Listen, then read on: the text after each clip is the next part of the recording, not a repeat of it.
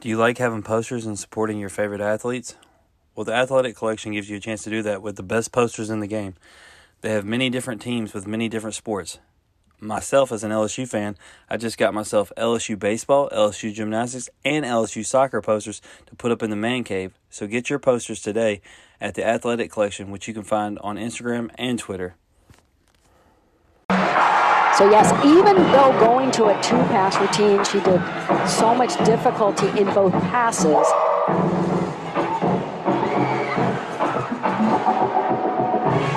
Nice extension on the lead. Oh, nice. Really well done. I loved the tumbling, the execution and the amplitude. The form was there.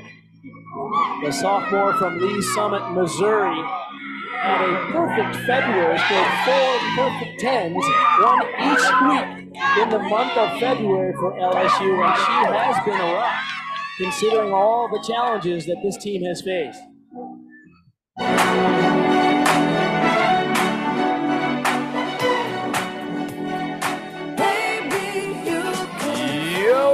What is up, everybody? You know what time it is. It's time for the In Off the Bench podcast. I am Daniel Ball, and I'm joined as always by my co-hosts, my partners in crime, my brothers from other mothers, Jim Cross, Randy Jower. And boys, we got episode 17 coming at you, titled Chasing It, because we got LSU star gymnast Aleah Finnegan, and she's doing just that. She's chasing it. Well, the whole team is actually chasing it. They are on the cusp of something incredible that they've been chasing here for a few years, a national championship.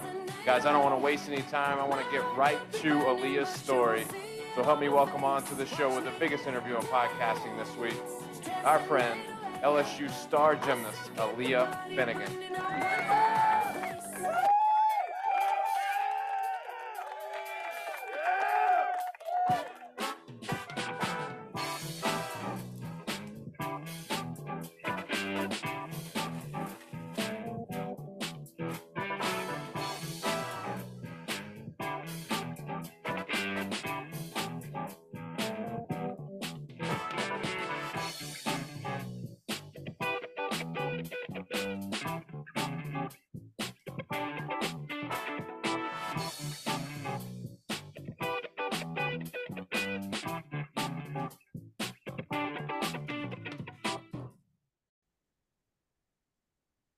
Aleah, first things first, thank you for coming on. It is an honor to have you. How are you? I'm doing well. Thank you so much for having me. How are you doing? I'm well. I'm well. We could get into that, Aleah, but that's a whole nother story. But anyway, listen, I want to start this off with a couple of icebreakers, like DB said, just to kind of get the flow going. First one, easy one. If you were to have your own talk show, we're talking like Oprah Winfrey show, primetime afternoon slot, who is your first guest? Oh my goodness. Good question. I feel like I would probably have, I don't know, I want to say I would have Didi Bro on it. I feel like she's just such an amazing person. She's very like outspoken. She's very like, she doesn't like really like hold back too much on like what's going on in her head. So I feel like it would be a really fun opportunity to do that. Absolutely. Absolutely. So let me ask you another question, Aleah. You ever do karaoke? I do, yes. What is your go-to karaoke song? Okay. Okay. It's I Hope by Gabby. Oh, I forgot her last name, but Gabby, I think it starts with an A. Definitely got to throw that one in there for sure. All right, we'll sing it. No, I'm just kidding. We won't. Hey, I got to tell you, Randy, while you were gone, we had a male guest who said he was going to sing Taylor Swift. I told him, you're going to get the crowd going. That's that. Give you guys a little like 1-2 right now, or on the spot. I think I might have to be a little separate spot. I mean, I don't want to blow you guys away too soon. Yeah. No, we shut the episode down. Listen, when DB's done playing with his tracks, we'll get to the next thing. I was just trying to get into it a little bit. I'm seeing the voice. He was actually trying to see if she would start singing. I know what he was doing. I'm here for content. You're tempting me there. You're tempting me there. But Randy, I know this is about Aleah, but I got to ask you because you weren't here. Like, are you okay with a guy choosing to go with T Swizzle? Absolutely, man. Absolutely. Whatever pleases the crowd. T Swizzle knows no bounds. Big listen, fan. Big fan. Aleah, this is a question near and dear to my heart as a girl dad, 2 daughters, as a matter of fact. If Yeah. you could be any Disney character, what Disney character would you be? I would want to be, oh, good question. I feel like I would want to be Elsa in the sense that like she just controls like ice and water and like that would be super cool to do, you know? And she's also Yeah. like a queen, so it's like she runs the program, you know? All right. Hey, Queen Aleah, I could get down with it. I could get down with it. All right, Aleah, this is a little tougher question. A little tougher. Okay. Celebrity crush growing up or now? Oh, Tom Holland. Well, that's a good one. Spider-Man. We share that actually anyway. Oh, good. Okay. We'll be good friends. Yeah, absolutely. I mean, you can't go wrong with Tom Holland. I mean, I Yeah. might go Tom Hardy. He's it's kind of the Okay. opposite. But hey, hey, either one. Right. All the Toms. Absolutely. All right. Last one before I turn you over to DB. Favorite athlete of all time, any sport. Favorite athlete of all time, any sport. I'd Besides say yourself, Aleah. I'd And do say not and do not and do not say Haley Bryant or Kaya Johnson like they would say. dang it. My goodness. Like just can it be a gymnast person or somebody else? It can be anybody you want. Okay, okay. I'd probably go with Michael Phelps just because like I kind of like grew up watching him in swim and then the fact that he went to so many Olympics for so long of a time is mind-blowing to me. Just I mean, I've been doing my sport for a long time, but that's just a whole different ball game. The fact that that guy's arms are like 9 feet long is insane. Like he Insane, was really. built to swim. Oh yeah, absolutely. So, Rady, well, before we carry on, so I saw a swimmer on the other day, an Olympic guy. I didn't even know who he was, but I mean, I feel like that's a requirement because he had those arms too. Like, I mean, like if you don't get gifted with those long limbs, you're not going to be a winner. It's just the way it is. Big facts. Yeah, he's just you look at his build and he's built differently, but I guess he's built perfect for the water because the dude can just get after it. I'm Gotta be cheating or something, you know. I'm not even. yeah. Are we sure he's real? Not. Let's cut him open. I think he might be metal on the inside. It's a So, Terminator. yeah. So Aleah, let's get down to business. Let's talk about you. Let's start at the beginning. Obviously, you've made your way to Baton Rouge now, but where did you grow up? Yeah, so I grew up in Kansas City, Missouri.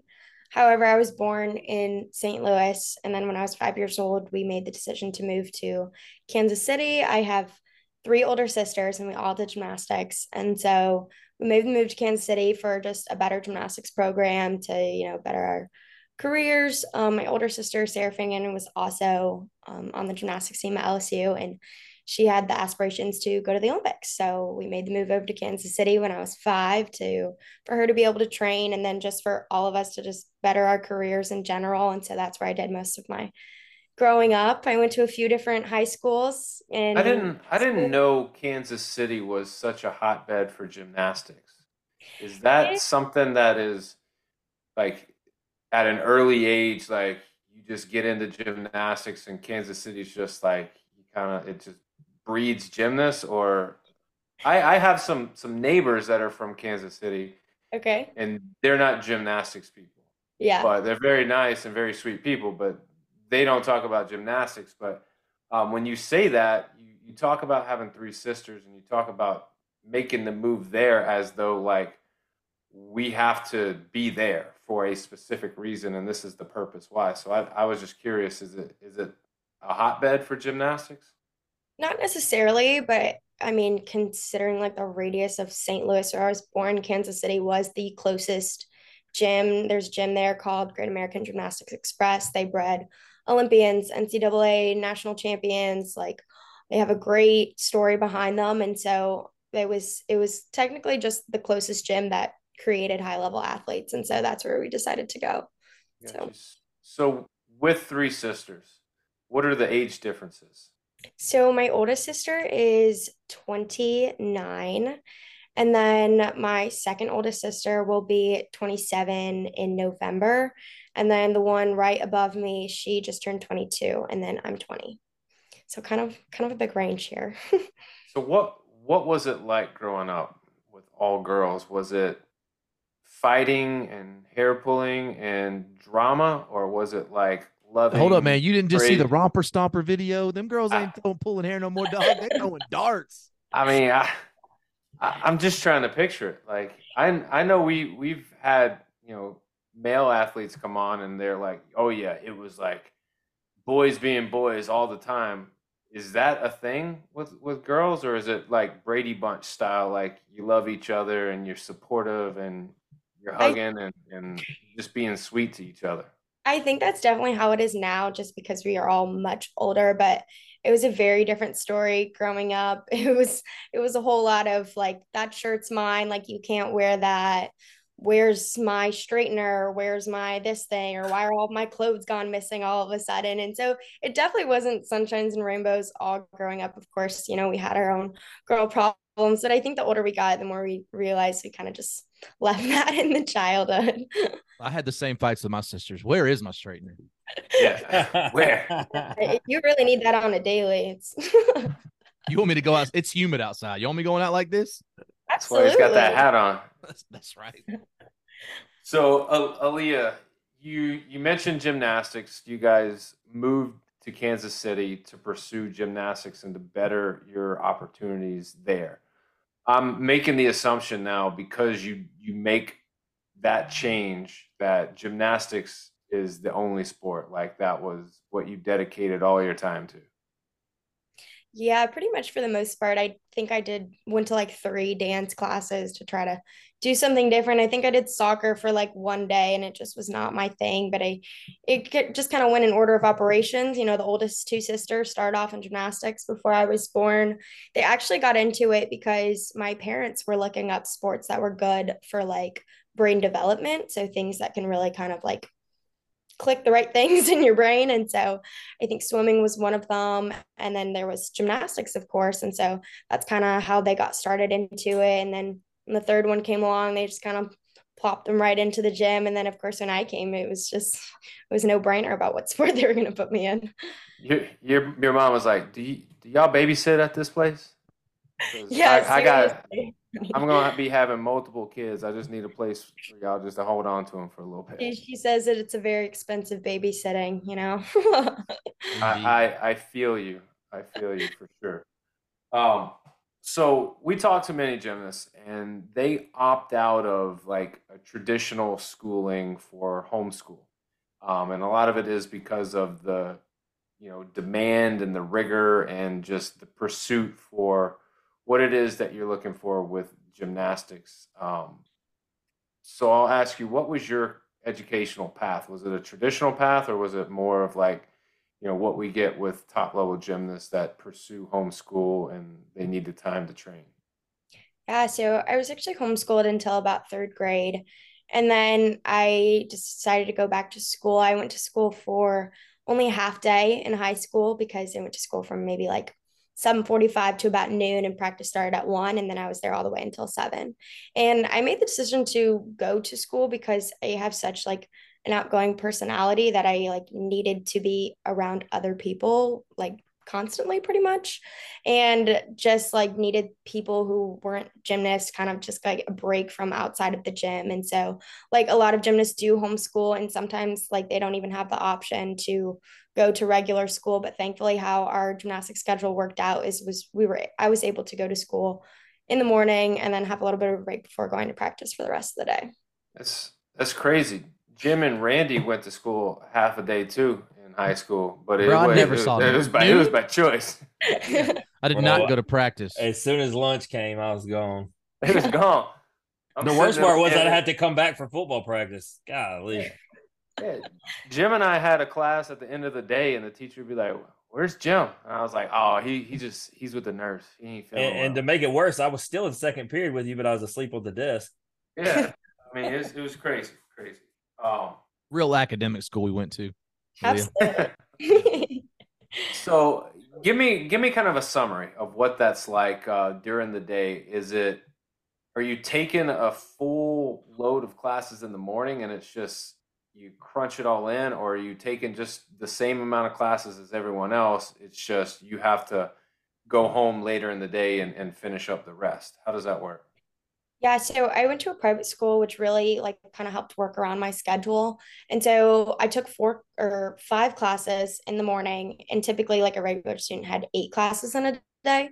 So I had 5 classes in the morning before going to practice. And typically I would do the other 3, some sort of online version or like a homeschool version, I guess you could say as well, either during the year or during the summer and to just whenever I got it done or had the chance to do it. So So big question is, how did you do academically with that kind of schedule? honestly, I really don't know how I did it, but I actually did really well because it was just in such a routine and I really didn't know anything else. And so I was just kind of in the routine of that's just my life. That's what's normal to me. Maybe that should be the new trend. Maybe traditional school is a thing, like an old school way of thinking, and it should be like half days and like I don't know.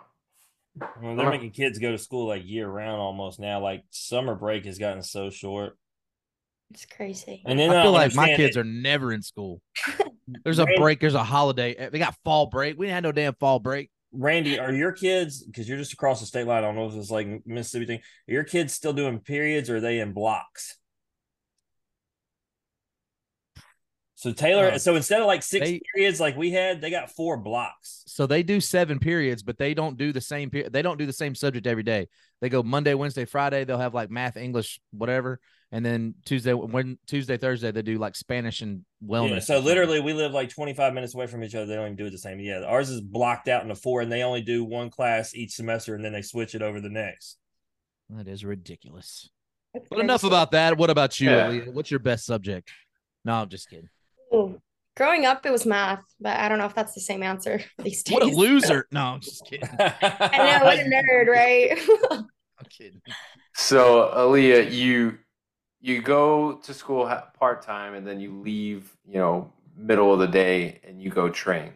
So, obviously, with gymnastics, it's a little bit different than traditional sports because it's not affiliated with a school. So, you can't just be a part of the school team and, work your way through. There's a gym that you have to go to, you have to train with, and obviously you compete with. What was the gym that you went to? It was called Great American Gymnastics Express, and it was probably about maybe 15 minutes from where we moved to in Kansas City. And it was a lot of time spent many, many years in there.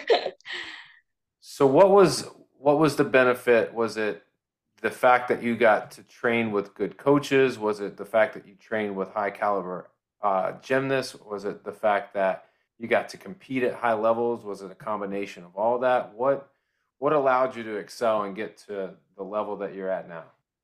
Yeah, I think it was really just the coaches. They have kind of a different way of like teaching gymnasts how to do certain skills. And so, some people like they don't really like that style of coaching, or some people do, but it really just fit for like me and how I wanted my sport to go. And I just started there at 5 years old. And so I really just kind of grew up in that facility and with these coaches that have known me for so long. And so I kept progressing with them. And then ultimately I made it to the highest level and now we're here. So let me ask you this. This is personal. All right. My daughter just does gymnastics. And there are skills that I know that she can do. But her coach, like, I don't know what the philosophy is at this gym. And it's a really good gym. Like, I don't discredit what they're doing. They don't, like, if she's like, I don't want to do that, they don't make her do it when I know she can do it. I Can we need them to can we push say her. her age for Aaliyah? Just put that out there. She's 6. Okay. Oh, yeah. I That's mean, that's old in gymnastics world. It really is. I mean, Randy, every one of these gymnasts started it too, bro. That's 4 years in. Starting and then telling them you're gonna do this. Look, I'm gonna tell you what happened to my daughter when she was about 9, Aaliyah. They were telling her back handspring, back handspring, back handspring. She flipped over, broke her arm in half, like legit broke both whatever those two bones are called. So you trying to say it's on the Biology. coach? Is that where you're going with this? No, I'm just saying like they gonna do it when they do it, bro. All right, so I'll give you an example, and this is the big example. Is at home, she can do like a back bend and she can kick over by okay. herself at home Okay. with no like cheese mat or whatever, like the little rolly wheel like But that's Matt. good that you know what that is. That was impressive. Hey, I spent some dollars at this place. I probably bought a few of those. So I know she can do it by herself, but she'll go there and she'll make the coach help her every time. And the coach doesn't ever like go, you can do this on your own or try it on your own. So like I feel like I need to have a conversation with the coach, like stop enabling her, like make her do it because I know she can do it. Is the coach like asking her if she wants a spot, or is like obviously she's 6, but like, or is she being like, oh, like can you come like spot me on this or something? I think she's saying, can I do it like this? And he's like, yeah, sure. Well, And she of course, she wants to do it the easy way, and I want her to do it the way that it needs to be done. Daniel, you I gonna think sit for here, double the pay, you could probably But- get him to make her do it. Here's the thing, Randy. He's sitting there asking that. This dude coached college baseball, and if any parent ever came to him and suggested how they should That's coach, what he I'm- would that's lose, where I'm he would torn. lose it. I would lose my mind. That's different. Let me tell you That's something different. right now. You know, I've coached pretty high level competitive travel softball. And if one parent came to me, hey, I'd be like, sit your ass. That's why you on that side of the fence. All right, look. All right, I call got it, it. I just call it using her resources. That's what I'll say. I will Pay sit good my. money for that coach, so might as He well was put him Randy. He in, was right? just looking that Aleah would maybe give him the push to talk to his coach and do what he really wants to do. So really, what I found out is I need to sit my happy ass up in the gallery and The watch. lookout. Yeah, the lookout. So, all right, I got it.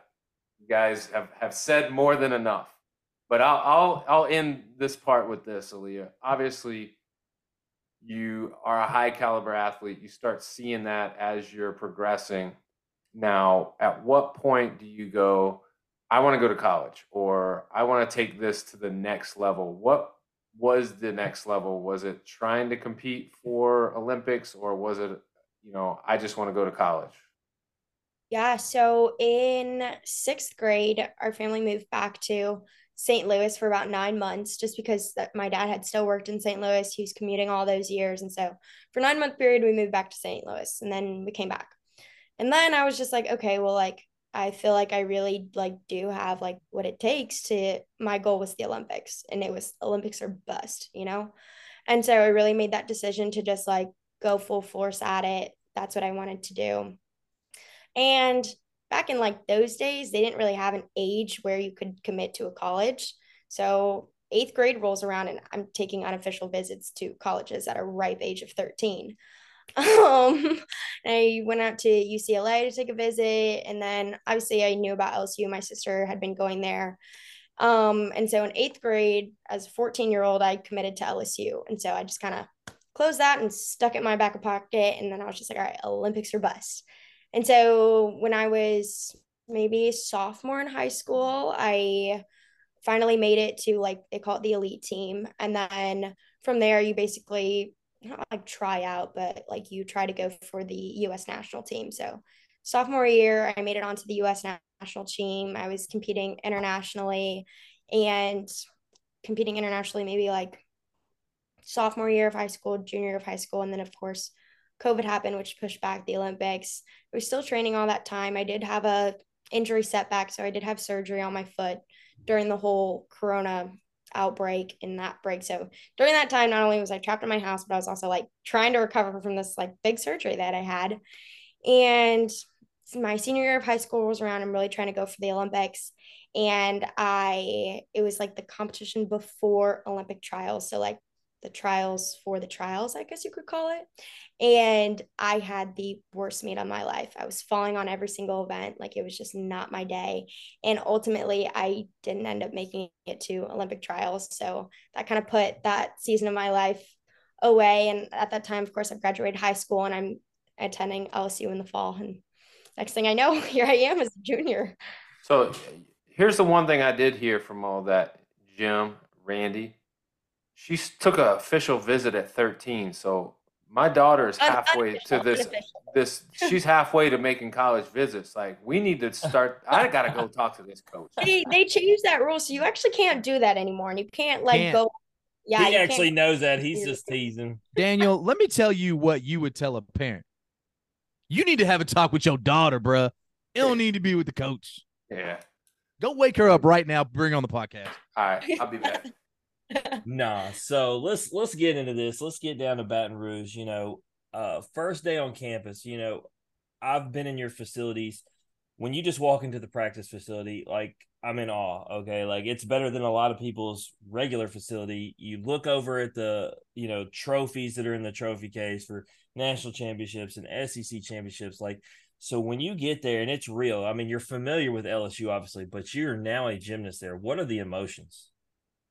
It was just so surreal considering the fact that I just had been committed to LSU for so long. And for so long, it was just like, oh, like, I'm going to go to LSU. I'm going to go to LSU. And now I'm like, oh, I'm here now. Like, this is my life now. Like, this is the facility that I get to just walk in on every given day. Like, they actually give me the keys to this place. Like, it's a palace and it's just so beautiful. And I'm really just grateful to be able to just be there every single day.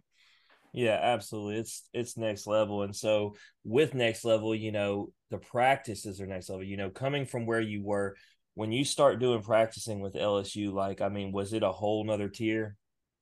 Oh yeah, and I think college athletics is just a whole different ball game from what I was used to. Just considering like okay, like our hours might be less. Yeah, I'm going from 30 hours in the gym to all of a sudden now it's only 20, but then it takes a toll on you like emotionally, mentally. Now you're in college and you have like real grades that really matter and it's just all of these different things that are pulling at you that you never really thought of coming into a school like LSU. And so there was a lot of emotions happening at the same time. It was just very different from what I was used to. And that's just something I had to adjust to when I got here. So do you feel like with, between what was required for gymnastics and academics, do you feel like you were adequately prepared, you think? I do, considering I had gone to, I went to a very small private high school growing up. And so, like, just coming to this big university was like a really big change for me. And I really didn't know what to expect. I was just really excited to just kind of get my foot in the door of like, this is your life now. It's what you have to adjust to. But I think overall I was pretty adequately prepared. I thankfully I had my sister who had been through the ropes. She's been through all of it. And so she was able to kind of be like a really big guide for me to kind of figure out like, this is what you can do. This is what you probably shouldn't do some days. And so it was a great leader to follow. So let's get into it. On your freshman year on January 28th, you scored a 9.875 on the beam. First of all, we have a lot of baseball guests on here, and a lot of people say the hardest thing to do in sports is hit a baseball. After being to numerous gymnastics events now, the hardest thing to do in sports is the beam. Period. Like I won't even hear anybody debate me otherwise. And so with that, what are the nerves like? Was it another day at the office, or you're going against Georgia and you're on the beam? What's it like? It was just such a surreal moment, especially the Georgia atmosphere was such a crazy environment to be for my first collegiate meet that I had been to. There were meets prior to that one, but I was down with COVID, so I actually missed the meets prior to that one. And so it was just the environment was insane, but I had a lot of competitive experience just growing up in the gym that I went to and the competitions that I went to. But it's really different stepping into a collegiate atmosphere because it's very loud, very noisy. The people in the stands try to distract you. And so I really just try to think of it, like you said, just like another day in the office. Yeah, no doubt. And in that season, you set career highs of 9.85 on the bars, 9.925 on the beam, and 9.925 on the floor. Randy doesn't get to watch as much, but me and Daniel try to watch every meet, and so we know that those scores are significant, especially when you're a part of a team because every member counts. So to be able to come in as a freshman and have such success, did you see yourself being able to contribute like that out the gate? I really just wanted to just kind of like take a look around of what was going on freshman year. Obviously I wanted to help out in any aspect that I meant, and I was really grateful for the opportunity to kind of be a consistent tribute to the beam lineup and the floor lineup. And so really just grateful for the opportunity. I really didn't set too high of standards. Honestly, I was really just happy to be there. I understand. And so, when we talk about the 9.925 on beam, doing that at the SEC championships, You said this was COVID season, so I know things were different, but nonetheless, like it's the best of the best, like SEC championships. Like, is it still, we're talking about Georgia, was it just business? But now you like in the SEC championships, is there even more pressure? I mean, a little bit. Obviously, the stakes are higher, and we have goals that we want to, and we step out for a meet like SECs compared to just like another team such as like Georgia or Alabama or those types of teams because there is an end goal. But I mean, I really try to not make it too complicated. It's like at the end of the day, it's really just gymnastics, like how it is, plain and simple.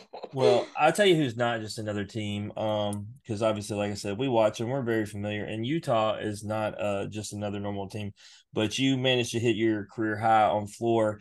And the Tigers, as I said, important that it's a team thing. Obviously, we're putting emphasis on you, but you contributed in what was win over number 4 Utah. What was it like having a career day and being a part of the team for that moment to be able to beat a prestigious team like Utah? It was such a surreal experience, especially being in the PMAC. I think it was almost a sold out crowd that night, and especially because we did know who we were going up against, and we wanted that win really bad. And I don't think we necessarily changed anything. It was just the atmosphere, the environments. Like we were on lock that night.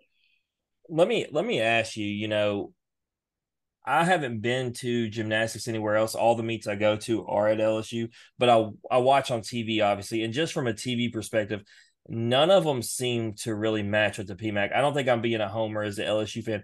Is there any that you've competed at that match, especially a sold out crowd at the PMAC?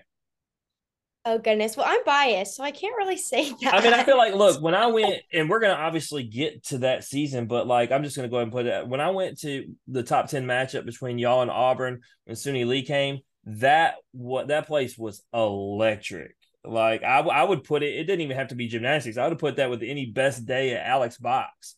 Like, that place was crazy. And so I don't think you're being biased, and I don't think I'm being a homer. I don't think anybody matches the PMAC, just keeping it honest. And I know that's because gymnastics is y'all feed so much off the energy of the crowd, especially like when you're doing the floor routines, right? Like, and Oh everybody's yeah. clapping and with y'all, so it's just next level.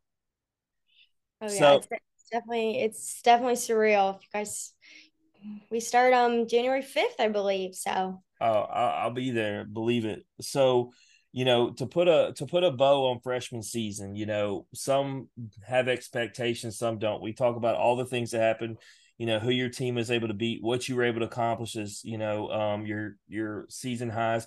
Do you feel like you met your own personal expectations you had set for yourself? I mean, I feel like my expectation for myself was just to contribute, and to that aspect, I did achieve that. However, I obviously have higher expectations, such as like competing as much as I can, or just like certain like team goals that unfortunately we weren't able to hit that freshman year. But I think it just kind of fueled us into the next season. Yeah, Emma Kelly put a lot of emphasis on that last episode, talking about the team aspect, and we've obviously had Kaya, Alana, Shea Campbell all say the same thing. Gymnasts are different. Everything's a team game, but even though you're just one person, it's everybody's got, in order to win a meet, everybody's really got to be on. Like, and so it's probably as big of a team deal as any, right? Obviously one score can be wiped off, but aside from that, like, I mean, y'all are basically allowed one mistake. Outside of that, everybody's got to be, on top of things. But sophomore season, no injury, no COVID. You competed in all but one meet for the Tigers.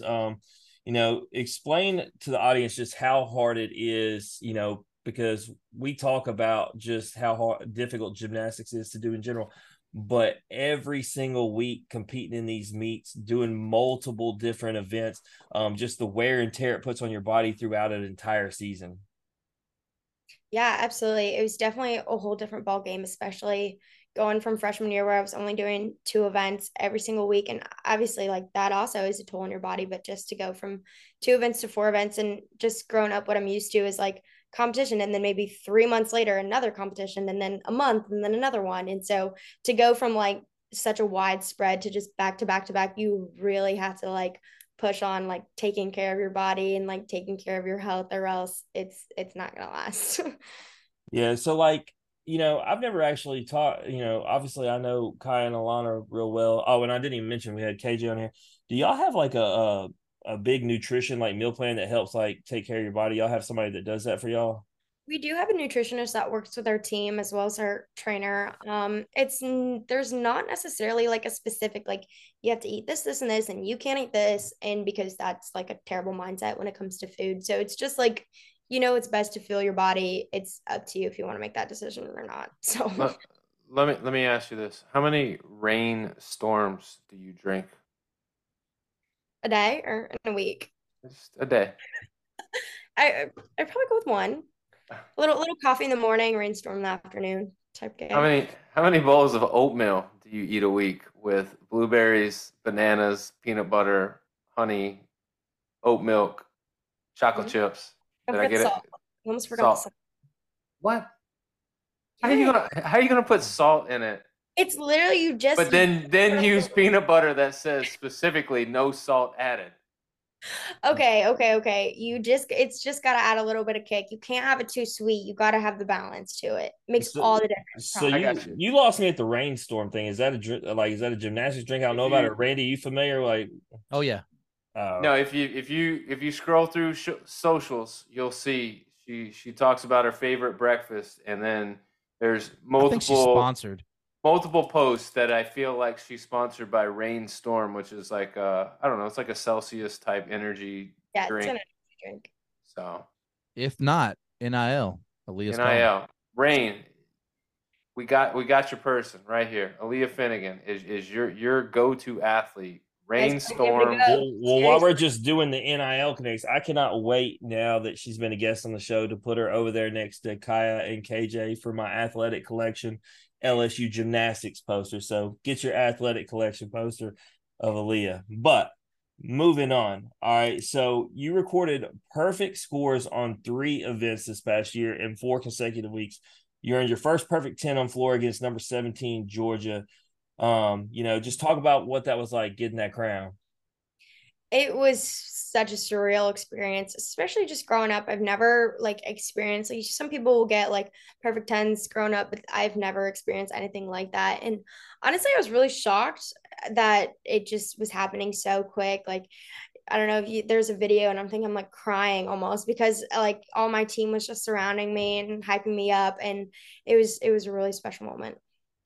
All right, Daniel, you set me up for failure here. Against number 5, Auburn, you earned a perfect score on your say it, Daniel. I'm not even gonna try. I'm not gonna look stupid on this show. What kind of vault is that? Well, there Million shit. a what? That's what it says in The the old bio. old million chick. I think it's pronounced Omliachek, but honestly, I couldn't really tell you because we don't really use too fancy words of that. Obviously, that's like the name of the scale, but you can just call it like vault or like what I call it is like a half on pike Well, off. he So like he put that in here not on too complicated, purpose. really.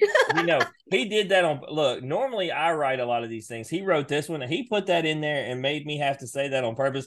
And now it really shows that I skip class all the time in high school because I can't. I'm official. I, I'm dedicated to the craft. I want to make sure I get the terms well, right. I couldn't enunciate it, but nonetheless, you got a perfect score against Auburn with that. 9.875 on bars, 9.95 on beam, and a 9.97 on floor to match a career high 39.80 in the all around. What was it like that day? And since I admitted that Daniel wrote this question, was breakfast different? Did you have those special pancakes? It was two rainstorms Just the that right morning. amount of salt. No, nothing different. I mean, it wasn't even off to a great start or anything. Like I hit my bar routine like I knew how to do, and then the rest just kind of followed. And I really just followed our team's energy. And ultimately we ended up taking the loss against Auburn. But I think just looking into specific highlights that our team had throughout the meet, I mean, I would call it a win. Well, you may have lost to Auburn, but you didn't lose to the school that Aleah, you're not going to probably be aware of this, but we've interviewed athletes from like 60 plus schools now. We refuse to interview anyone from Florida. Even though I did say if Trinity Thomas ever wanted to come on here, I would make, an Great exception. girl. Great But girl. nonetheless, you have no problem beating and owning Florida as you had a perfect 10 on Beam. And as I said, Beam being what I feel like is the hardest. So against number 2 Florida, what's it feel like, being able to beat them, and then another 10 on a different skill? I think we just really went in there kind of like an underdog mentality, especially because we know how good Florida is and their team is awesome. Like the girls individually, like we love them, and we're all good friends. Of course, when you go out to the floor, it's a little bit different. But we really just we knew what we wanted to get done, and we got it done. So let's focus on the team aspect for a second, because as I'm talking about these wins, I actually I kind of skipped over something. As I remember, I'll be honest with you, Leah, Daniel can tell you, I don't think because I'm very close to Kaya. I consider Kaya family. She's been a 4-time guest on the show. My wife's even done paintings for her. She sends messages to my daughter constantly as a role model. And when she went down in that second meet, it was the second meet, right? It wasn't the first. Yeah, it was the second. Yeah. And when she went down, like I had to fight back, like holding tears, because I immediately went pessimistic, right? I was like, worst case scenario, I was like, season's over. I wonder if her career's over with it being her second Achilles. And and then the next couple meets, I went and watched y'all at home against Oklahoma, and it felt like y'all weren't there yet. Like it really could tell what it took, the toll it took on the team, right? And so then fast forward to when we're sitting here talking about Florida and these key victories. Just how hard was it for y'all to be able to regain yourself? You lose a key piece and a leader, and be able to, and then obviously you go against the best in Oklahoma, and that's tough as it is, to be able to regain yourselves and get back on track. Yeah, I think that was definitely probably the most mentally exhausting weekends probably for a lot of us. We could say the same thing, just because that Kentucky meet, it took a toll on all of us, and it really, like, I've never been so mentally tested in that very moment to just like finish the meet and just kind of get out of there as fast as possible, and then to just turn around to Monday to compete against the number 1 team in the country. We had a little get together, that day after. Kai kind of said some words to us, said some words to the team, and we really just rallied around Kaya, and we rallied around the team, and the season wasn't over yet. We couldn't just like lay down and not do anything about it. We still had all of these teams that were going up next, and so we kind of had to switch our mindset a little bit to just do it for the people who can't, or just like stay together, because that's really the only way we were going to survive.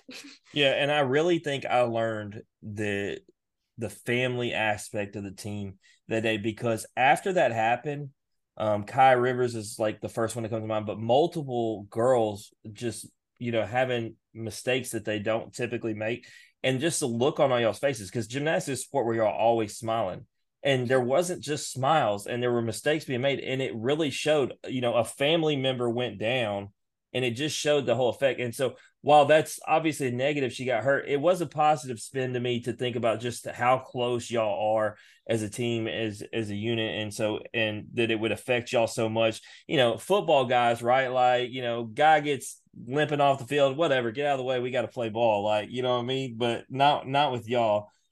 But it was really great to see the way y'all bounced back. Like I said, I watched y'all against Oklahoma, and I'll tell you this, I got to ask you this question. What's with their boring floor music, Aleah? You laughed because I'm telling you, LSU brings it. Randy is somebody who doesn't. He would be in there jamming. Like, their music was boring. Hey, to each their own. I'm not gonna make a comment about that, but I'm very She's happy. got friends on Oklahoma. She's not gonna do it. I'm very pleased with how LSU does our floor teams, and I enjoy them very much. I try to see if you take the bait. Anyway, I know I don't have to have you tell me, but anyway, nonetheless they're amazing gymnasts. They're just not as fun. But moving on back to your individual accomplishments, getting down to the end of the season, you matched your bars career high against West Virginia in the NCAA championship semifinals. Talk to us about that. Also, just ranked as one of the top 10 floor performers in the country for 5 consecutive weeks in that same span. Just everything was clicking, right? I don't know what it's like to be a gymnast, but I know, through other sports, like, is it the same kind of thing? Like when you're in a groove, like it just feels like you can just do anything. Yeah, I think gymnastics is a very like repetitive sport, I guess you could say, and we do the same things every single day, and so nothing too crazy really changes. You just have to tap into kind of just what we've done every day in practice, and then in the competitions as well. Yeah. So you obviously earned all SEC honors on the floor after finishing the top two at the SEC championship. So congratulations, named a WCGA regular season All-American on beam, floor, and all around. In your NCAA championships debut, you recorded a floor score of 9.9625 in the semifinals to tie the highest score on the event by an LSU gymnast at the championships. Placed first on floor, third on bars, and third in the all around in the first session of the NCAA championship semifinals, earning All American honors and move your career total to 6 for the year. I keep asking you about stages, and I know I feel like it, but all right, we talked about SEC, being on the road. We've talked about being at home, PMAC, but when you are in the NCAA championship stage, it's got to be feeling a little bit different then. Oh yeah, I think it's a whole different ball game, and especially because I didn't get to experience that my freshman year, and so just stepping into it. Obviously, I've seen it from the stands or on TV, but just to be there in person competing, it was so surreal. The environment, just the atmosphere of the whole thing, it was a phenomenal experience. Well, last question, and then I'll let Daniel talk to you about the upcoming season. And I've obviously told you, you can plug this later, but for anybody listening, go watch the climb because this season was a climb, and that's where I want to get to. Obviously, y'all came up short in the final four, but if you just look at the way the season started, I don't think that most people would have put you there, just being honest. So the fact that y'all grinded and y'all came together as a team and y'all made that climb and you made it there. I saw y'all's faces. There was no look of devastation after that loss. Y'all were very proud of what y'all had accomplished. So, did the season with the way did it meet expectations personally, and did it meet as a team, and did y'all feel very accomplished as it seemed y'all did?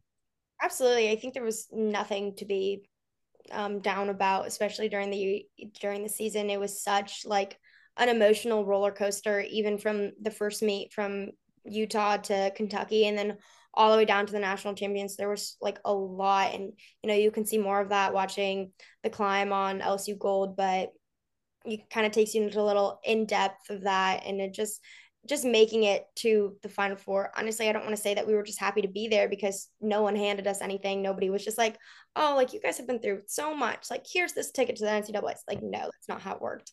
But we proved that we deserved to be there and we earned our way to that. And I think we had everything to be proud of. So that leads us into where we're at currently getting prepared for a new season.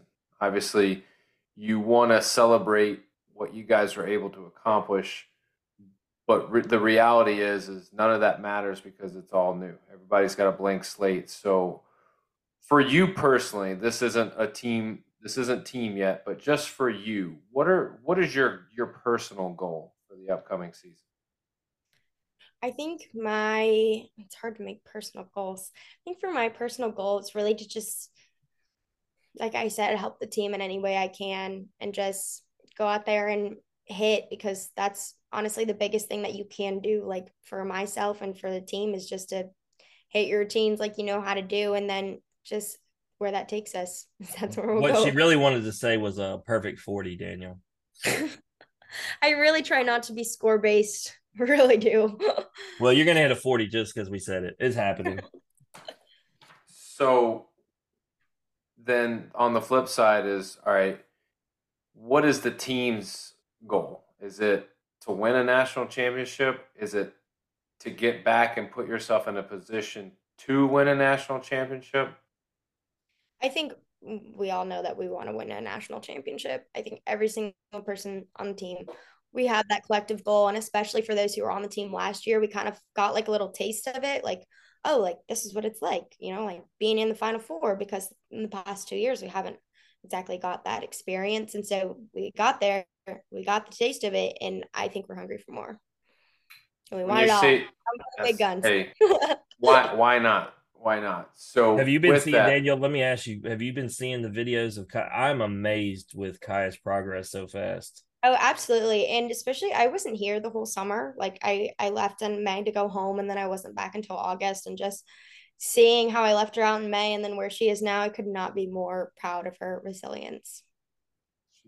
she's ready. She's going to get after it. I mean, you all are. I mean, I think a healthy team's gonna set you guys up for a special season. But given the names and the people that we've talked about just in this episode, give me somebody we haven't talked about. Give me a newcomer that we need to know about. Ooh, there's so many. Give we us a have couple. we have 7 new faces, coming in this year. And so I think you guys will also be really impressed with Cammie, because she came last year, and unfortunately she wasn't able to make her LSU debut. And I think you guys are going to be really, really excited to see her out there. What Can't about wait on what that. about what about the girl who traded on Florida to come to LSU? I'm a fan of that all within itself because we're not a Florida fan. So I hope she comes in and just drops 10 after 10 for LSU after Oh, leaving she Florida. is she is awesome, incredible person inside and out. And she's such a hard worker, and she's really just so happy to be here, kind of a fresh start for her. So I'm really excited to be here with her. So let's say hypothetically, you guys hoist a national championship. What can you say was the one thing that contributed to that? Is there any one thing? Is it one thing that you did specifically? Was it one thing that the team worked on specifically, or was it just everybody was healthy and they went out and they were just locked in? Well, I mean, I think that being healthy does help, but we kind of saw it last year that like it only takes 6, and in some cases it only takes 5. And so as long as there's 23 girls on the team this year, as long as 23 girls are on the same page, we're locked in, we have the same goal, I think we're going to be unstoppable. And I think we need to give a salute to Jay Clark. I mean, I watch him every meet with y'all, whether it's in person. I love the way he works with y'all because all coaches are different, and we watch the other teams. The chemistry he has with you girls is, it's underappreciated. I think probably. I think the coaching staff as a whole, outside of him as well. I mean, I see a lot of coaching happening outside of the head coach a lot, Absolutely. especially like when you see the streams. Like, I think I see more of coaching happening with the assistants than I do the head coach.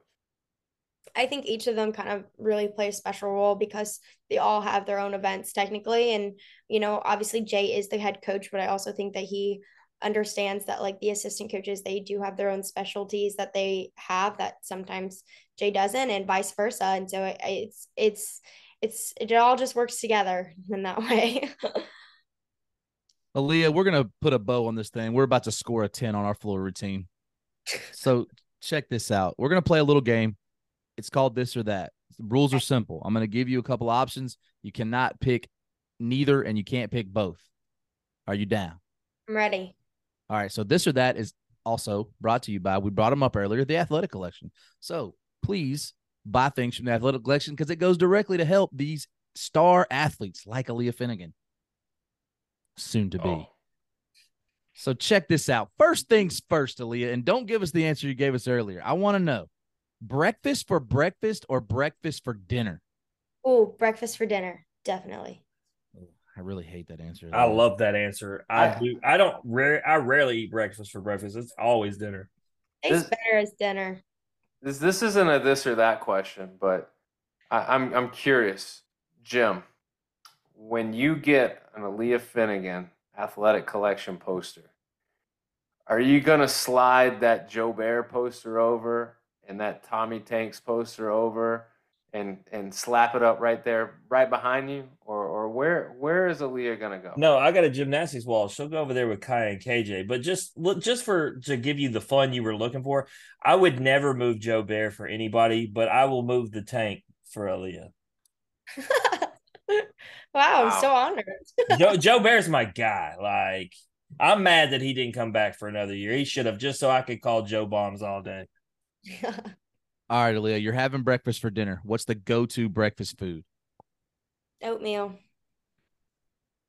Golly. And then she said, Typically, you she can got learn me with how to dinner do and then says that bacon and eggs. Like, what are we doing here? Sorry. I mean, she puts a lot in her oatmeal. I mean, There's a lot going It's a on pretty heavy It's oatmeal. not like those like microwave packets oatmeal that you just throw some water in there and stick it in the microwave. Like this is like handcrafted oatmeal, like made with love. Makes it taste better. Daniel, I got a question And for salt. you. I'm going to out myself right here, but I can't help it. If I have Waffle House in Baton Rouge like I did the last time at 2 a.m., does it count as dinner or for breakfast? It's breakfast. That's morning breakfast, time. homie. And you better clear your schedule. You need some bathroom time, bro. Alrighty then, back to this, Aleah. Next question. More fun, LSU football or LSU baseball? Atmosphere. Atmosphere-wise? Yeah, I mean, and why is it football? Just tell me. I'm just curious. Well, because you can't beat out Death Valley. Like I love LSU baseball as much as anybody, but like you can't beat a game in Death Valley. But when you said atmosphere, it changed for. I feel like when you were just going to go sport to sport, I feel like it was going to be baseball. Was it? Maybe. I don't think it was. Then you said atmosphere, and I had to change it. Sorry. I understand. It's hard to compete. Although I've been to Alex Box. I've been to a game in Death Valley years ago. We actually had like 15 men on the fin. I'm a Tennessee fan. Don't hold that against me, Aleah. We're still friends. He came and watched Tennessee lose this year in the box. So shout out to I did. Too that. bad I didn't make the football game. How'd that turn out? Well, listen. So on to the next question. If you were left on an island but had the choice of being alone or taking your worst enemy, and I don't even think you have enemies, which would you choose? Wait, being left alone, or is that or you're there with your worst enemy, either all alone or with your worst enemy? Well, considering the fact that I don't really have a worst enemy, I would pick that one because then at least I have a buddy. Maybe I could turn them into a friend. Oh my God. I was fixing to say it and then she said it. DB, she said word for word. Emma Kelly said, I would want my worst enemy because I would make them my best friend. Oh my God. At least you didn't say what Griffin Herring from LSU said. I'm calling him out every episode for the rest of the season. Better. He deserves it. He said, and you should have seen the look on Gavin Guidry's face. Like I don't know if he feels comfortable around his team anymore. He said, well, I started thinking about it and I'd want to have someone there with me because, if desperate times came out and you got hungry, you may have to eat them. And we were like, that's true. I'm gonna tell you right now, if the airplane's that's a little too down, honest, but that's a little too honest, Randy. That's just an answer you keep to yourself. If the airplane starts going down, I'm putting hot sauce on DB and Jim. You know what I'm saying? we about to just get to it. I'm not gonna be hungry. Well, I wouldn't. We even went further into we went deep into this question. All right, so if that's the case, Randy, like, what are you eating first? Like, are you just your thighs, big dog? Wait, you're gonna go right in? You're not gonna you're not gonna take like a finger and like try it out. And this is no longer a family show. It's a cannabis weirdo show. We have lost base. Aleah, let's come back. Let's come back. You can only pick one, right? You got to have a yacht or a private jet. Which one you pick? No, I like how you just said yacht. You need to say massive yacht like we normally do. Don't shortcut that yacht. I feel like Aleah's energy is so positive. Like she knows it's massive. Yeah, I think y'all are disappointed that 4 out of the last 5 have been yacht because y'all are jet guys. Why do you gotta say massive yacht? I mean, it's a yacht. It's a boat. If it's not a massive, we know it's a big. Is the private jet massive too, or is it only the yacht though? Both are huge. We're talking. I have to go with the jet. Then of course you do. Of course you do, Aleah, because you got I'm a big traveler. I like to go to places quick amount of time. Where's the first place you're going? Yeah, where are you gonna go? Is it Turks and Caicos? What are we talking here? Ooh. The rainstorm plant. Pick up her allotment. Headquarters, actually. Yeah. Gotta pick up a new supply. I'd probably say Bora Bora because I've never been and I really want to go. Okay, so you would go to a beach though, like that's where you're trying to. Yeah. You know what? I could park my yacht on that beach. I'm just saying. It All right, takes bet. a while. I would be able to be there longer, and then by the time you finally got there, I'd have my time, and then That's probably true. on to the next. That is true. You ever been on a cruise ship? They do not move fast. But listen, if best beach you've ever been to, you've never been to Bora Bora, what's the best one you've ever been to? And don't say somewhere in Louisiana. Oh my goodness, this is so hard for me. Bro, have you been to Louisiana beaches since you actually had to say that to her? Yes, that's why I said please don't say anything like that. Oh my goodness, it's so hard. I want to say, oh my goodness, probably. Wow, suddenly I forgot every single beach I've ever been to. I've never been to a beach actually. Beach. What is this beach you speak of? I just recently went to. It was a black sand beach in. What? It was in. It was in. I think we were in Italy. I think. Whoa. That So- now DB is a fan for life. So yeah, just because it was just different. Like I've never been to a black sand beach before. I Randy- didn't really know what to expect, but I had a great time. Randy, will we ever make it to Europe like Daniel and Aaliyah? Or are we just stuck here forever? I have no desire to go there. I think it's great for you guys though. I think it's great. Missing out. You're missing out. Yes, we're very cultured. I have desire to go there. Very That's worldly Randy. people. I don't have I money Every to go thoughts are there. the same now, actually. So I mean, it's not like I couldn't. I just choose not to. Listen, we're getting back to Aaliyah here. You got to get rid of one of these things forever, Aaliyah. And I should turn this into your drink, but I'm not. You got to get rid of ice cream or cookies. Which one are we getting rid of? ice cream. Sorry. What are you like a communist? What is wrong with you? Can't beat just like a warm cookie. All right, what kind of cookie now? Hold up. Yeah, this matters. If you say oatmeal raisin, I'm going. No. I can move off here. No, like, Macadamia nuts. like you can't go wrong. Just like a warm like chocolate chip cookie, or if you want to go crazy, you could have an oatmeal chocolate chip cookie. Not You oatmeal. really love oatmeal. Like oatmeal's that's like your jam. That's basically what her breakfast is. She has oatmeal and then puts chocolate chips just in. know I'm It thinking does of- taste like an oatmeal cookie. I know. I'm just thinking about one of them cinnamon toast insomnia cookies right now. That's what I want. Man, see, those cookies are doing too much for me. But this is the question that's like I'm gonna judge you on. You've been so positive. You don't have enemies. Energy's been off the charts. But now I'm gonna know what kind of person you are, Leah. And if you lie to me, I'm gonna know because, like, I'm old and I got a lot of kids. Win $1 million or an LSU national championship. An LSU national championship, and then we just get $1 million. Obviously. Did you not listen to the rules of the show? Oh, right. There's no picking either. So you're picking Natty. Yes. Is that because, like, for the greater good, like everybody gets that? But You like, have if you the rest got of $1 your life million, to get $1 million, like I only get 2 more chances of this thing. okay, okay. I just know, look, when Gavin Guidry said I would take this ring on my finger all day over $1 million, I really wish we had $1 million in a duffel bag and set it on the table next to the ring and see if he'd really go that route. I don't believe Cold, these hard athletes. cash. They don't have $1 million in cash right in front of them to really just have to think about. Yeah. Okay, all right. There's nothing to We think gotta about. find a Not- sponsor. We gotta I'm find up a in the sponsor who's willing to put $1 million on the table in front of it so we can find out. I'm up in the ante, Aleah. Obviously, you got a lot of sisters, the family, it's all beautiful, right? $100 million or Natty. But I feel like I can't change my answer now.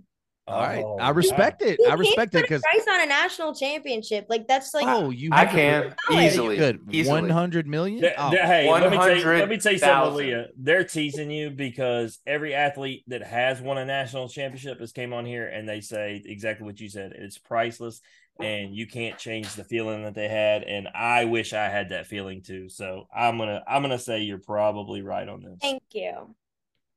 Think that you know what?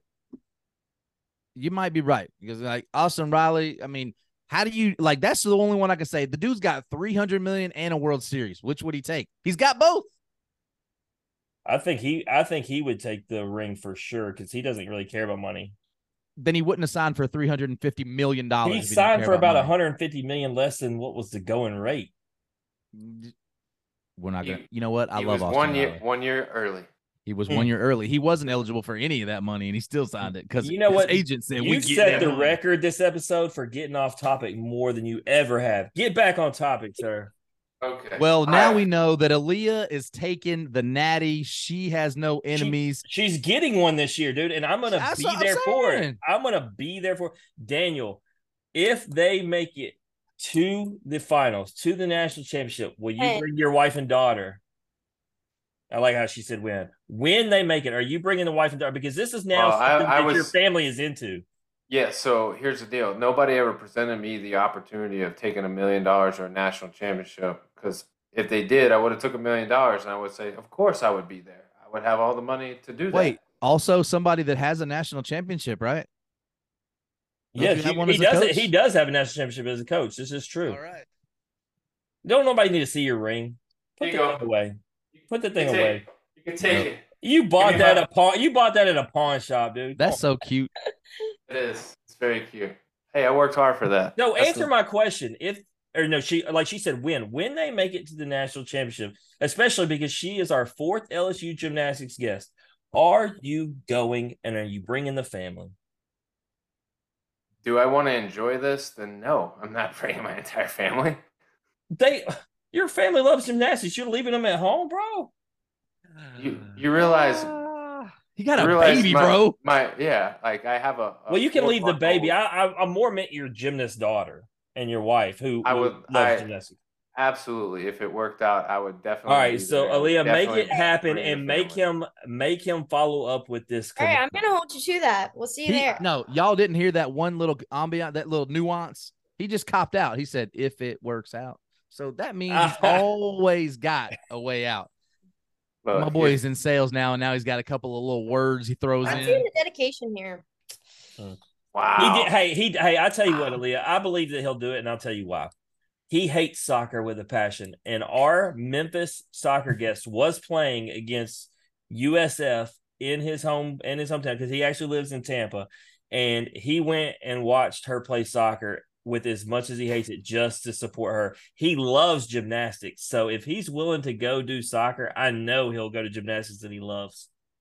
And let me tell you this too. Memphis baseball plays in the conference tournament every year about 30 minutes from where I live. And I have yet to go see them play.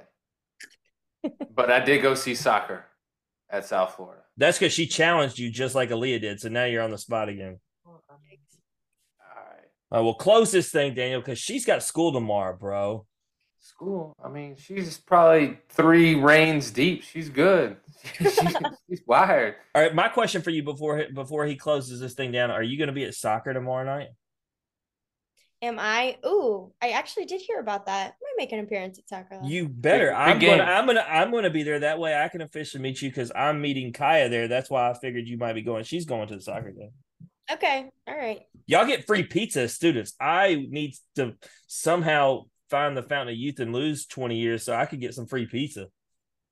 Well, maybe I can pull a little under the table action for your slice of pizza. There we go. A little cheese pizza for Jim. All right, Aleah, anything you want to plug or promote before you get out of here?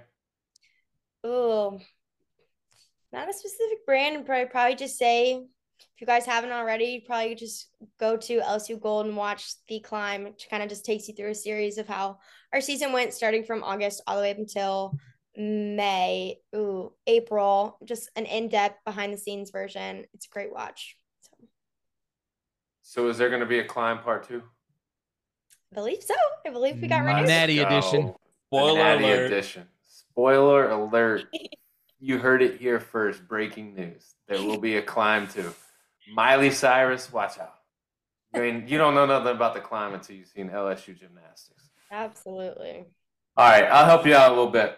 Go on over to Instagram at Aleah Finn, and you can see what Aleah's doing on a Wednesday. Maybe she's recording a podcast. Or you might see her making her breakfast, having her rainstorms, just doing it all. Just loving life. I'm looking it up right now, Daniel. Hey, you'll be surprised how many rain promotions are on that page. I was shocked. But anyhow, if you want to follow LSU Gymnastics, go to Instagram at LSU Gym. And I promise you, you won't be disappointed because you're going to be up to date with when the Climb 2 is. And their videos in general, their hype videos in general are off the chain. For real. But even better, if you follow it now, you'll get really the start of the special season leading up to a national championship. It's going to be awesome. Yeah. Aleah, thanks for joining us. We wish you nothing but the best. Please come back and talk to us about a national championship. We'd love to have you. Thank you so much for having me. Really enjoyed my time. Absolutely. That is Aleah Finnegan, everybody. We are going to take a quick break. We're going to plug our sponsors when we come back. We got to talk NFL football because it's kicking off tomorrow. Have you heard about the guys over at Chinook Seedery? They are the only sunflower seed company that is taking the time to connect with college athletes and trying to help them build their brand. They have 8 flavors from mild to wild with way less salt and no sandpaper tone. So check them out today over at ChinookSeedery.com. Welcome back to the In Off the Bench podcast. We got some headlines for you. Obviously, unless you've been under a rock for a little bit, then you know NFL season kicks off tomorrow. The Chiefs and the Lions. What a game. What a game. Jim, are you excited? You pumped? No, because I have Travis Kelce and he's not playing. You know, he might play though. Can I ask you guys a question? Do you think, we talk about betting, right? I think he is, to be clear. I'm just asking you, do you think he's literally worth a 3 to 4 point swing on the line? 100%. And he's a touchdown machine. And I asked you that because when was the last time anyone other than a quarterback moved the line like that? I can't recall. Only quarterbacks move line that. So my point is, how big a deal Travis Kelce is. He is like you said, he's a touchdown machine. He's a game changer. That was why I drafted him before Jamar Chase of all people, Randy. And this is what happens to me. Yeah, that was a move. Well, it's a non PPR league, so I went touchdown machine. If it was PPR, it'd have been Chase all day. I don't want to get into it. We're gonna break down NFL. I want to get to college football. I was just trying to gauge level of excitement, knowing that I'm excited. Football in one sleep, we're gonna get NFL football back. That means something. But you asked me knowing I just said on the air that I was going to be at LSU soccer tomorrow, so I ain't gonna be watching anyway. Well, you enjoy your soccer then. I'll say that. I will. But college football, week 1, recap. Memphis, I'll start with them out the gate. Did what they were supposed to do. They didn't cover a point spread, which is, to me, like people are making a big deal about them not covering a point spread against a Bethune-Cookman team, but I don't really care. They beat the team by 30-some points. Like it's fine. Do you know they made Scott Van Pelt bad beats? Well, yeah, they won by 42 points. 42. What was the spread? 49. I think they missed it. Yeah. The touchdown that happened towards the end, it was good enough to hey, if it got Scott Van Pelt talking about Memphis football, we'll take it however it comes, right? Yeah, of course. I mean, so here's some of my takeaways, and I'll get y'all's feedback on this. But Ryan Silverfield said they were going to be electric, they were going to be athletic, and they were going to be fast. I think I saw a little bit of all of those things. I wouldn't say I was as excited as he was when he said it after watching the game. But I do think there are some playmakers, there are some guys, there are some things to definitely propel you forward and go, all right, this is what we're looking for. I think that defensively, it's hard for me to say I feel like we are much better, but I also feel like the team that we played was not very good. And then thirdly, Seth Hennigan has to be better. He did okay. All right. He played plenty good enough to beat that team, but in my opinion, he still needs to be better. I'll start with you, Randy. Obviously, you were at the game. What was your take? Well, I actually wasn't at the game, but no?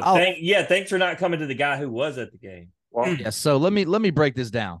The most impressive thing I saw, this isn't a bag on Memphis, but Amari Jones, defensive lineman, what a freaking play. That guy bats it up in the air, turns around, and just will not get tackled. What a play by that. You know what? And fat guy touchdowns are the best. Let's go. But I'm going to go back to the Seth Finnegan thing. I think you were being a little bit too nice about it, that he was good enough. He wasn't good. Like, he did not play good. You can't have 2 interceptions. Not like the tip, that's one thing. I mean, whatever. But he did not play very well. I thought the defense was super impressive. When you only give up 39 passing yards and 52 rushing yards, I mean, think about one of the scores is a defensive touchdown. So both of them. No, both of them were. Yeah. Neither one of them they didn't give up a touchdown. And I'm not obviously, but then Cookman's overmatched and all that. But the defense looked like they were flying around, ball hawking. I thought that the rushing attack looked really good. You saw some playmakers in the receiving core. Seth Finnegan, I think he will get it together, but he didn't play very good. Let's just call it what it is, and he needs to be better if they're going to beat the Tulanes and the Central Floridas and all that. I mean, to be honest, I think he's got to be better for them to win this weekend. Well, can I give him? And I'll get into all that, but go ahead, Jim. Can I give him 2 things? One that I saw, I thought, and this is concerning in general as for Memphis, I thought the offensive line didn't hold up very well against a team that obviously, like we're talking about Bethune, that they got to be better. And so I'm not trying to let Seth get a pass, but they weren't very good. And then the other thing, he didn't have skates, which is meaningful. I think he's probably, would you agree, he's arguably your top playmaker as a receiver.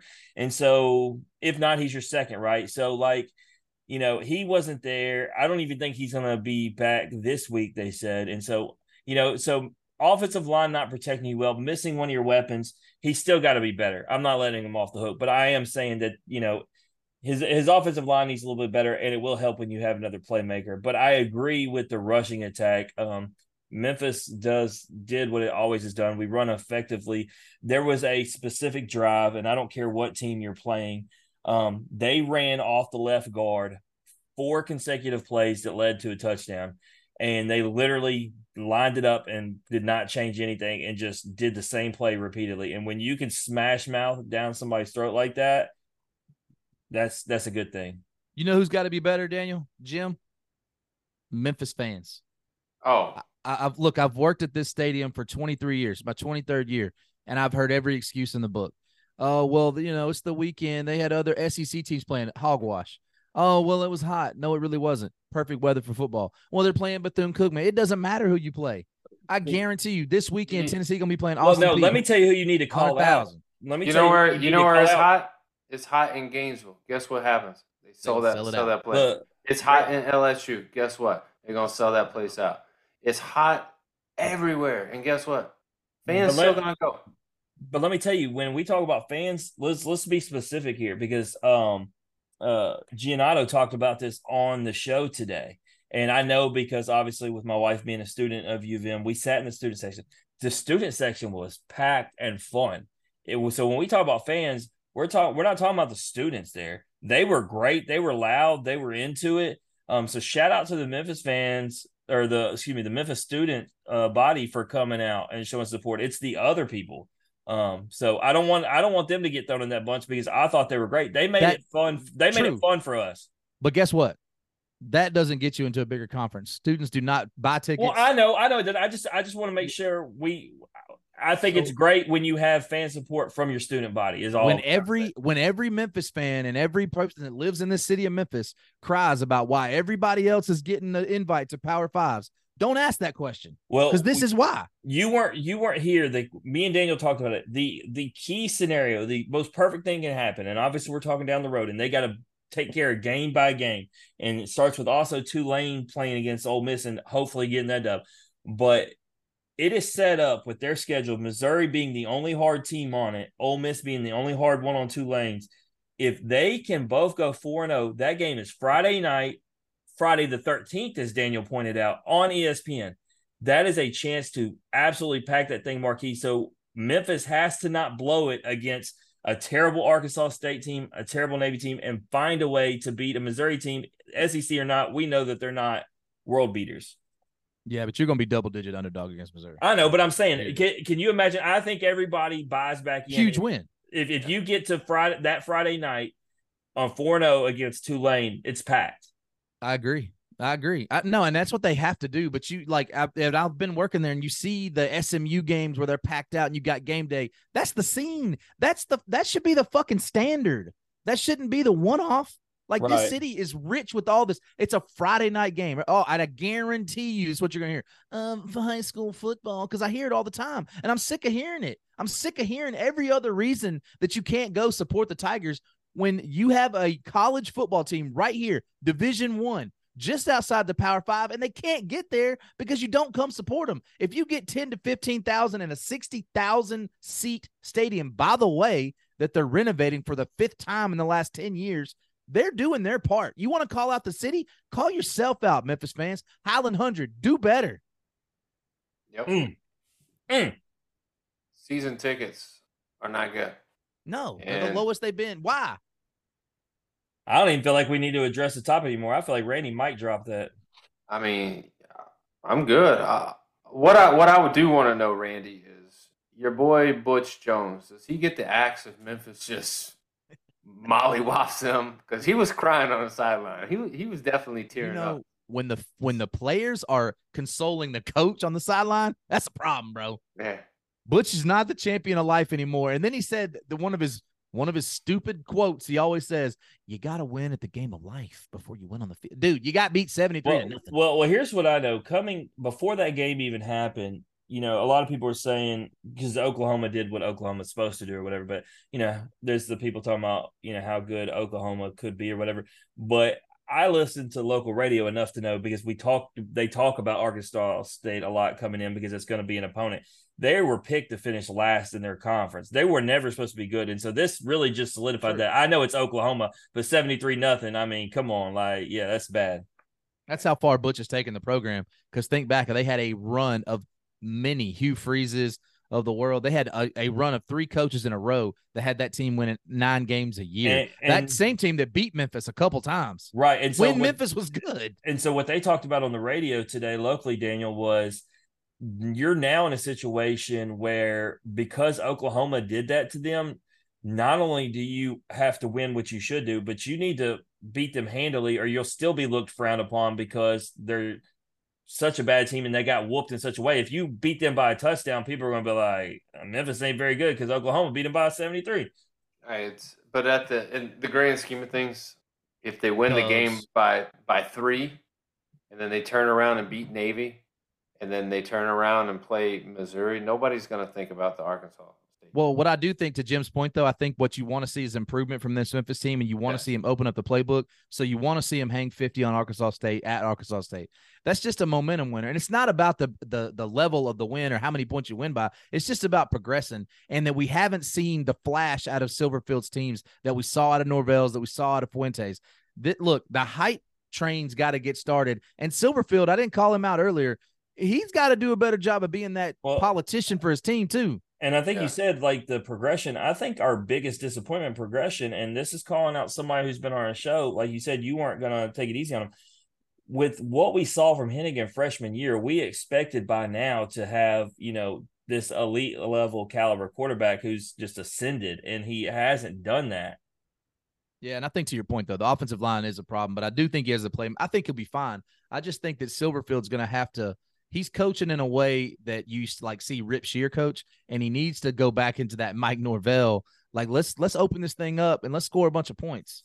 And a side note for anybody who listens to our show, Maurice Hampton, if you were looking for him on the field, because I knew he was going to be a star for us and I could not figure out for the life of me, man had surgery the day before the game. I still don't have I didn't ask, but I don't know what the specifics are, but he said he'd be back ASAP, which my boys here had a good hunch that maybe it was oral surgery, because what else would you miss all of a sudden out of nowhere from, and then you'd be right back from. But nonetheless, I was looking on the field and I was like, okay, how does a dude play for LSU and get on the field and then ain't on the field for Memphis? And so anybody who might have been looking for Maurice Hampton, he wasn't there. All right, Randy, Tennessee looked fast. They ran the ball really well, led by Dylan Sampson, former guest. I mean, he really, really showed out. What are the takeaways from game 1 for the Vols? Takeaways are, Dylan scored all the touchdowns, but Jalen Wright was clearly the leader of the running game. He was the starter. He was the one that gave the touches to. That dude averaged 10 yards a carry. I think what made it great, Randy. So he didn't do all the work. Dylan didn't. But what did he say? Direct quote on the show. I make the most. He said I make the most of my opportunities when they're given to me. That my friend is making the most of the opportunities when they're given to you. True that, because actually Dylan had more carries than Jalen Wright. He had 13 carries. Jalen had 12, but Jalen had 115 yards. Dylan Jabari had to have had a decent day too, because he had 67. He averaged 5.5 yards a carry. Dylan averaged 4. All that's good. So to get into how they looked, I thought the defense looked much bigger, much faster. They were, they were all over the ball. They did not let Musket, the guy from Old Dominion or wherever he came from, they didn't let him get into a rhythm. He's got a lot of talent, but Virginia's bad. Let's call it what it is. I thought that Joe Milton, I think it was vanilla. I don't think that they really opened up the playbook. You only saw Joe throw it down the field, I think maybe 5-6 times. And that play still hurts my heart. I'm not even a Tennessee fan, and that hurt my heart. That was a 70-yard dime. Yeah, and Ramel Keaton he had the most yards with 66, and he could have had 130 because he might have scored. I mean, the dude was on. Yeah, he was still would have been 70. He rolled in there. It was still 70 yards. So I thought Joe Milton was great. Offensive player of the week. So he was fine. Didn't turn the ball over, 21 of 30. And if you catch that one more, they might be talking Joe Milton for Heisman right now, because he would have had another 70-something yards, another touchdown. So I thought they were fine. You win the game 49-13, and it got to the end where Virginia, the heartwarming story that it is and the tragedy that happened to Virginia, and their coach, Tony Elliott, talking about it's just a victory to get on the field. But Tennessee did what they should do. They took care of business. Now you roll in back, you get your home opener against Austin Peay, and you expect to dominate even more against a team that's clearly overmatched. I agree. I thought the defense looked really, really fast. I thought that was good. And then the other Milton thing I want to say, I don't think you can downplay. People talk about his arm, but his running ability, how effortlessly he makes that draw up the middle look, and he covers 20 yards real quick, and then smartly always slides, doesn't take the hits. I mean, hey. But the one time he didn't slide, he threw that DB into the first row. And so, it was cool to see just how quick he could if that opening is there, he could take that. I mean, that's something that's God-given, and that's an opportunity. The biggest thing and to your point, the biggest improvement that I saw from Joe Milton, for one, he didn't force the ball because his arm talent is insane. The second thing is, last year he would run, but he would wait so long that you'd have people get free. This year, he made that game, he made a decision immediately. When they started to come around, he saw open field, he took it, slid down. Take what the defense gives you. The offense is going to score. They scored 49 points and they didn't look that crisp. To your point, they broke down the one play. It shows him go through his progression. It showed him look the option 1, option 2, and then he looked up and saw the hole and took off. Once his 2 main targets were there and he saw a hole, go. And that dude's so big. So, Jim, that brings us to, the biggest game. I gotta go of the weekend, and I don't know what the good is out of it, other than, is Florida State really that good, or did LSU just not show up? Okay, so numerous things we talk about, but I want to talk about one of your favorite things. Probably the most important thing that you like to talk about when it comes to, football, basketball, anything that has halftime adjustments. Mike Norvell schooled Brian Kelly in coaching, because LSU obviously had the lead at half. In the second half, LSU made no adjustments, looked flat, looked unenthusiastic, whereas that was not the same with Florida State. That is where you look directly at the coach, clearly. I will say that I thought Jaden Daniels actually looked great. Y'all know I'm a Nussmeier guy, and so the people are hating on Jaden Daniels. I don't think he even deserved it. The one pick, Neighbors had slipped down and fell. There were 5 drops, including one that would have been a touchdown that may have changed the trajectory of the game, because they would have went up 24-17. Why we can't line up in an I formation at the goal line and punch it in and hand the ball out of a shotgun against a Florida State defensive line who'd been owning you is beyond me. And then Perkins only rushing the quarterback 7 times all game, drop back in coverage all game. This dude's a menace. So when I look at a lot of this, I'm not looking at any players. I'm looking at the coaching staff mostly. because even the players giving up down the stretch, that's usually a reflection of the coaching staff. Brian Kelly talked all that ish about how they were going to whoop them and everything about this season, and he got it handed to him, and then he doubles down and looks like an idiot at the press conference. So I think, honestly, if any LSU fans listen to this, they might get mad at me. I think he got what he deserved, and I think Florida State, from their side, I thought first of all, like I said, I thought their defensive line was legit. But let me tell you something. When you got receivers as big and as tall as they do, and if Jordan Travis is going to put the ball on the money at the summit to where only they can catch it, there ain't a defense in America that can stop Bro, that. 14 looked like Randy Moss.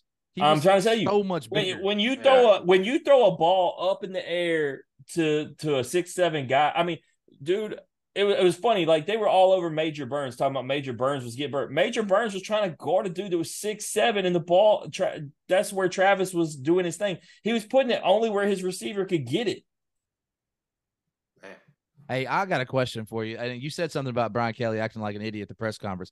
My biggest pet peeve in coaching, and at DB, you've obviously coached at a much higher level, but if you go into after a game like that, where it's clear to everybody that watched that Mike Norvell just took you to school in the second half and their staff made all the adjustments, you weren't able to make the adjustments, and then you're cussing out your people on the headphones, and then you say, we thought we were Georgia? Like, like, you're blaming your team. You got to take responsibility. And that's been my problem with Brian Kelly forever. He did Notre Dame, the same thing. The only thing that got Brian Kelly off the hot seat was Dabo Swinney one-upping him. That's for sure. But no, this is on Brian Kelly. And the biggest thing, and I saw you shake your head when I said it, the Perkins thing has me dumbfounded. You put him in a spy? Yeah, Duke can literally take over the game by himself, and you don't let him. And then he showed his frustration. Yeah, he threw that receiver like a rag doll. And then you say he's playing a new position. There's got to be a learning curve. No. Don't put him, for one, don't put him as the middle linebacker. He's Von Miller, basically. You put him on the edge, and you send him every time. He's not a middle linebacker in college. Maybe he will be that in the NFL. I don't know. He's got the speed to do it. But right now, edge, LSU could not get pressure on Travis. And when they did, he's athletic enough to get away. You're not getting away from Errol Perkins. But here's my thing. What is LSU known for? You talking about pounding the rock? No, just like what position overall is LSU? DBU or wide receiver, but DBU usually. DB. So why are you having him drop back in coverage and spy and just help out? Fucking put him on. I'm gonna tell you something. And allow DBU to do what they do best. Well, let me tell you something about DBU. There was we've talked about the in off the bench effect of the good of people come on. We've talked about what's happened. I'm not going to say his name, but the guy who ghosted us, he looked pretty bad. I'm just saying, might have correlated. I'm going to end on that note before I get in trouble. Well, let's move into week 2. Memphis travels up the interstate to Arkansas State. They go to Jonesboro. I think they win. They probably won't win. I'm betting them to cover. I'm betting them to cover. I'm not. I wouldn't bet them to. Ryan Silverfield just doesn't cover, bro. He does not cover. If they do, great. I hope they do, and I think they should, but I don't think they will. Do they win? Yes, I think they do. I don't want to harp too much on it. I think we said it. As long as they're taking steps in the right direction and getting a little bit better each week, I'm okay with that. Randy, Tennessee at Austin P or against Austin P. They're getting a chance to open up at home. What do you expect? Just a complete domination, a 70, 80, 90, maybe 100-point game? I expect them to score in the 60s, and I think they'll back off of it. And I think you're going to see a lot of Nico, and I didn't even mention that earlier. The backup comes in, the heralded recruit. And let me tell you something, dude. That dude's got an arm. Like, everybody talks about Joe Milton's arm, and it's insane. But Nico's probably going to get a lot of time this week. And then, obviously, this is a tune-up game. So they're going to go vanilla game plan. You don't want Florida to have all that tape. And then you're going to rush the ball, do your thing, probably score a bunch of ground touchdowns. And you just try not to get injured, DB, because next week you got to go back on the road to the Swamp. And regardless of what everybody says about Florida's not very good, we know that's going to be a dogfight, and you're in the Swamp. They're going to be a raucous crowd because they don't know that they suck yet, but they're going to find out. You're going to find out for sure. FAFO. All right, Jim, LSU, Grambling. Obviously, this is the chance to This is a battle of the bands, DB. Yeah, I mean, you get a chance to work and really you're going to win the game, and it's going to give you a chance to really work on the things that you should have been doing in last week's game. But for you, they need to cover, they need to score a lot of points, but what's the one thing you want to see them do in this game to maybe pull you off the ledge a little bit and go, all right, they still might be that team that we think they could be? Well, because of who they're playing, I feel like the only thing I can want to see is since they played so flat the second half, I want to see them come out there, especially first game at home, energetic, enthusiastic, and for as long as they play the starters, play 100% balls to the wall, unlike what I saw them end the game on. It really, obviously I'm going to be there this weekend. It really kills the mood, man. If they win, that crowd, even though it's Grambling, it's going to be, it's going to be electric. Obviously people won't stay past halftime, but I honestly think it won't have the same effect because you know how people are. I mean, a lot of people immediately jumped off that wagon as soon as they lost that game, and especially because they lost by as much as they did. So it really took a lot out, but I still look forward to seeing my boys out there Saturday night in Death Valley. And like Randy said, for those who will stay and watch the halftime show, Grambling State will put it on for you. They'll be playing Nick faux show. Yeah. All right, notable games. Ole Miss, Tulane, two ranked teams. Randy, who's winning? Ole Miss. Jim, who's winning? Tulane. Last week we picked the spreads. We picking on spreads again. Do I get the 7? You can get to 7. I'm taking. I think they're going to win outright, but go ahead and give me the 7 just on the safe side. I like it's going to be a Tulane sold out crowd. They're going to be looking to prove something. Let's get it. DB, let me put it to you like this. Ole Miss wins this game by plus 20. Plus 20. I don't think so. I think they win, but I think they win in on the last drive. I do not. Kick a field goal to win it. Yeah, I was just say you can't be picking them to cover 7 because when I asked you what you want me to put on the parlay today, you said Tulane. You heard it here first. Tulane will lose by 3. No, Tulane will let everybody look. Jim picked them to win. You picking them to lose by 3. 3 tutties. 21. 21. All right, Texas, Alabama. Randy, who you got? I got Alabama because it's in Tuscaloosa, and I think that they're back. You're going to see a vintage Nick Saban. They're going to run the ball down everybody's throat this year. I do think Texas is a really good team. I like Sarkisian. I've listened to him a lot lately. Really good speaker. I think he's got them really talented. I just something about that Tuscaloosa crowd. I think they're going to get them. That game I do see going down to the last drive. Well, one thing that Texas is not good at, and that's stopping the run. Well, that's I think why I'm not Alabama is the one thing that we know that they can do is run the football. And not that they can't stop the run, but they're not good against teams that are going to run the ball the majority of the time, and Alabama's going to do that. They're going to wear them down. Wear them down, yeah, absolutely.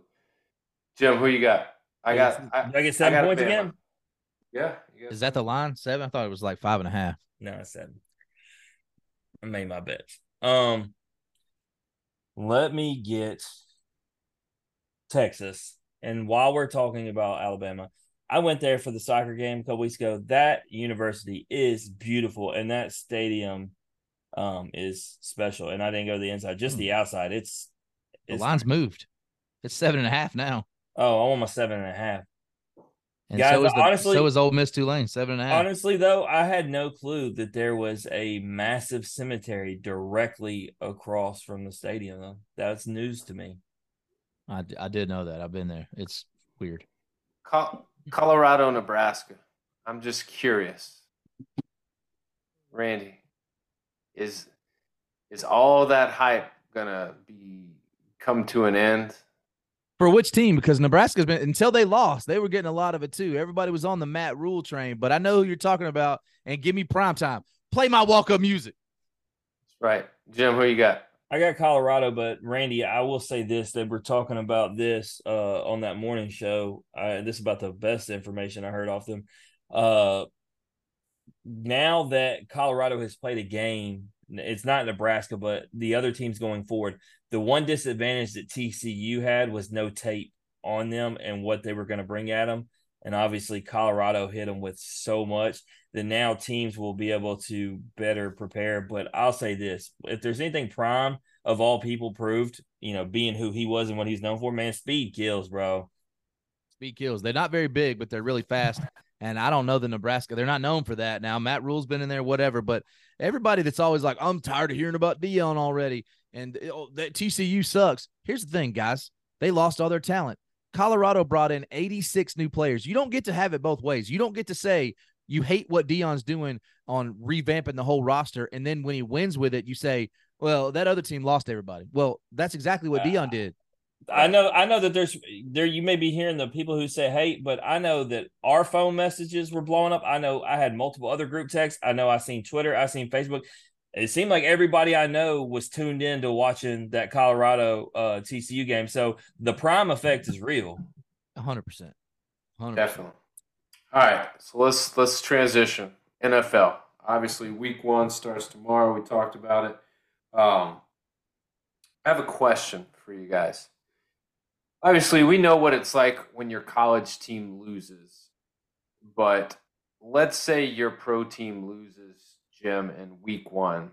Does it ruin your day? Does it ruin your week? Or you just look at it and go, it's 1 week, everything will be okay? Because I know in college football, when you lose 1 week, just because of like what it takes to make the playoff and the record and like wins are premium, like, does it bother you as much in the NFL realm if your team loses week 1? I usually get more pissed off, but I'll say this. The Saints have the easiest schedule in the NFL, and the Titans are probably one of the more harder teams, even with them not being a world beater. So, like, if they were to lose one, this would be one I'd be okay They suck, with. bro. I know, but I mean, but what I'm saying, if you look at the schedule as a whole, they're still in the upper echelon of what we play. Saints got gifted. If Saints don't make something happen with this schedule and everybody back healthy, then. But yeah, I mean, I don't know as many Titans fans as Randy, so I wouldn't have to deal with as much crap. But I'm also going to be there, so I sure as hell don't want them to lose. So, all right, Randy, what about you? It doesn't affect me in the slightest. Don't. No. Randy, would you rather your team win or you win in fantasy? I would rather win because that's me. And that means money. Daniel, same question. Can I have it all? No. This is this or or that. Yeah. And so since you have multiple fantasy questions or teams, I'll put it to you like that. You can have because you have 2 teams, right? I will. You can have both teams win. I would rather the Cowboys win. Gotcha. Here's why. It's because I want the Cowboys to win a championship, and I know no matter what, I will play fantasy football next year. But the window to win a championship is very small. Well, and I feel like your team also compared to mine and Randy, because of the divisions we're in, you're going up against Philly. Like, you can't really afford losses, whereas Randy and my divisions, you could probably win at 5, just 9-7. So you know what I mean. You're in a different situation. You definitely don't want to get caught behind the 8 ball, but can't finish 9-7 no more, Jim. It's got to be 10-7. 10-7. You know what I meant? Stupid ass 17 games. But I'll say this on that just because I brought it up. I don't think I ever get lucky enough to have both happen. Like, I just can't. I can't just be happy and have it all. I've never had the perfect storm. I've never had Memphis win, Dallas win, and me win every fantasy. It's never happened. All right. Never happened. Well, it's gonna happen this week because I think you're gonna beat me in fantasy. Memphis is gonna win and Dallas is gonna win. You're good because you got lucky because Cooper Kupp is not playing. I should have never drafted him because I don't know when he is going to play. Dallas is going to win. They got a tough game. I mean, they got the Giants in New York. Is it still Ain't the nobody Meadowlands? studying the And Giants. at Sunday night game. I mean, They're on my parlay too. I got Dallas for 2.5. All right, so with that, I gotta ask this then. What games are you looking forward to, Jim? Looking at it outside of your team, obviously, that you're gonna be at. I mean, it's really a weak slate. I guess it would be Jets and Bills because I'm fascinated to see what the Jets experiment with Rodgers is against the juggernaut Bills. I think you can make a case for not any one game outside of your team, any one game, and Randy, you might agree with this. I don't think there's any one game where I'm just like, oh, that matchup, that's going to be a great game. What I do think is there's parts of certain games that I want to see what happens. All right. You take the 49ers and the Steelers. That's exactly the game I was going to say. I'm fascinated by it. I think that's a fascinating game to see. One, okay, how good is Kenny Pickett? How good are the Steelers against a really good defense? But also, where are the 49ers at? I think is Brock playing? Yes. Dude, I think they roll. I think the Steelers defense is really good too now. Yeah. I mean, and don't forget, they're coached by Mike Tomlin, who is probably one of the best coaches in the league. Give me him over anybody.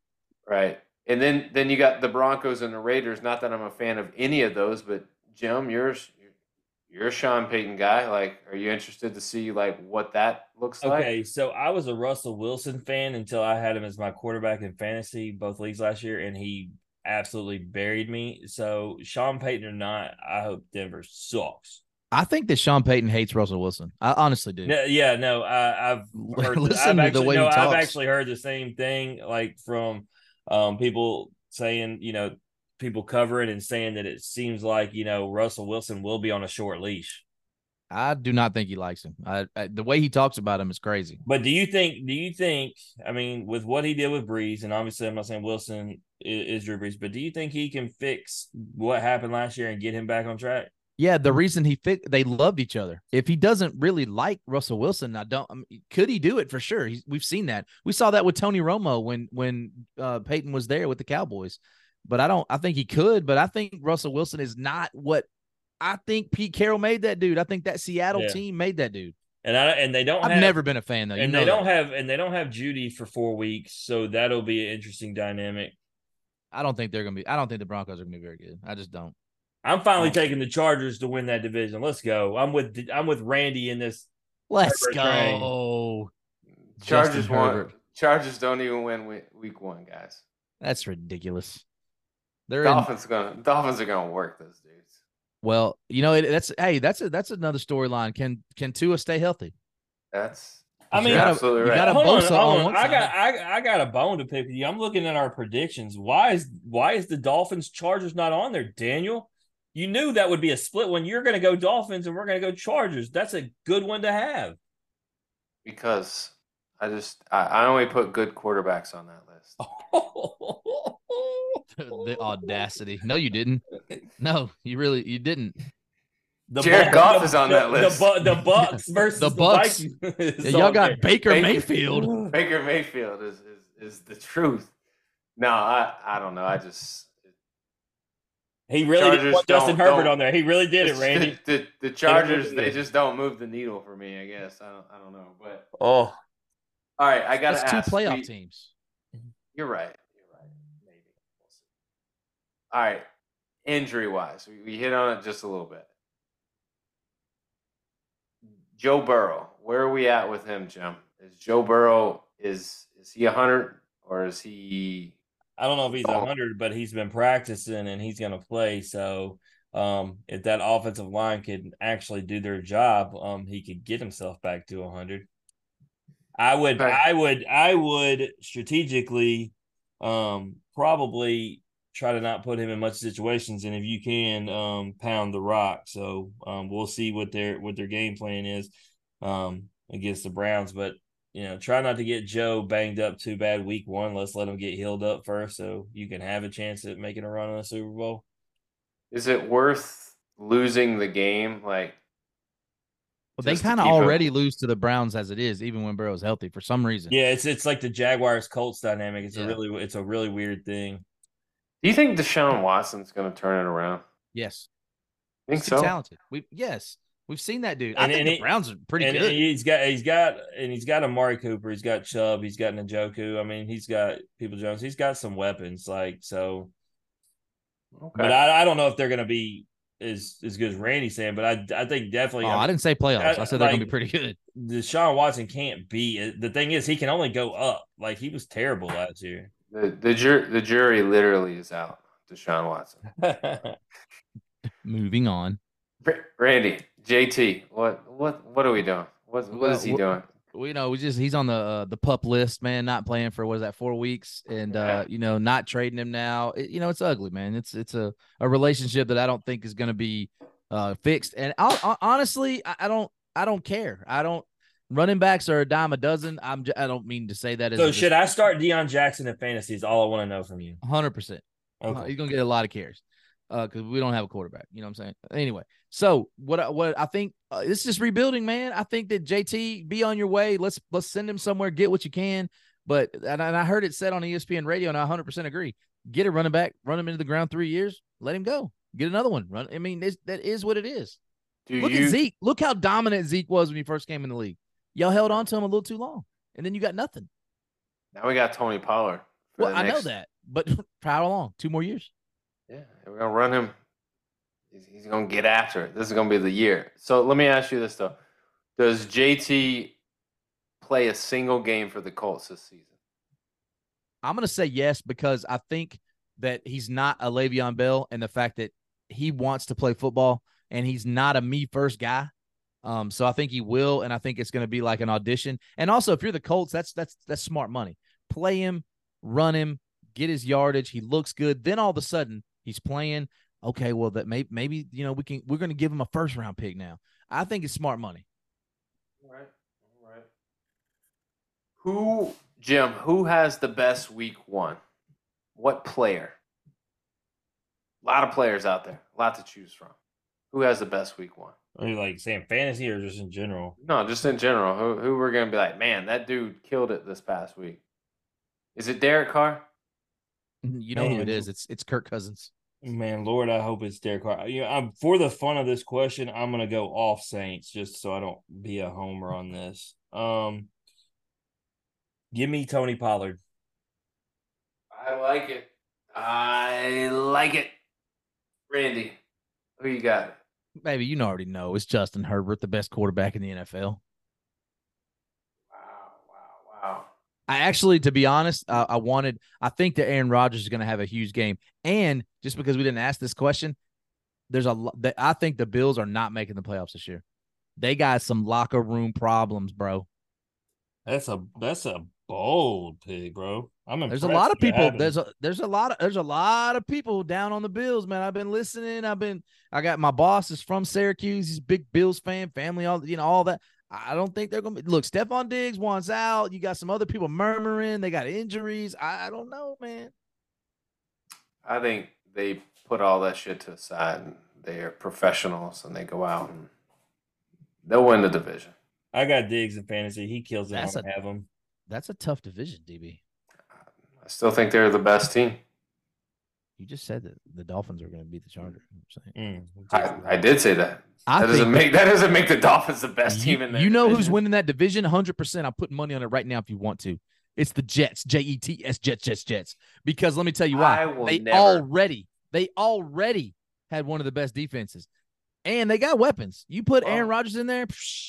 For Robert Saleh's hope, they better. I think it's a money move. Jets are losing week one to the Bills, and we're going to put this all to rest. Okay, everybody heard that. It's on the tape. So when the Jets win this thing, y'all going to be like, damn, only Randy called that.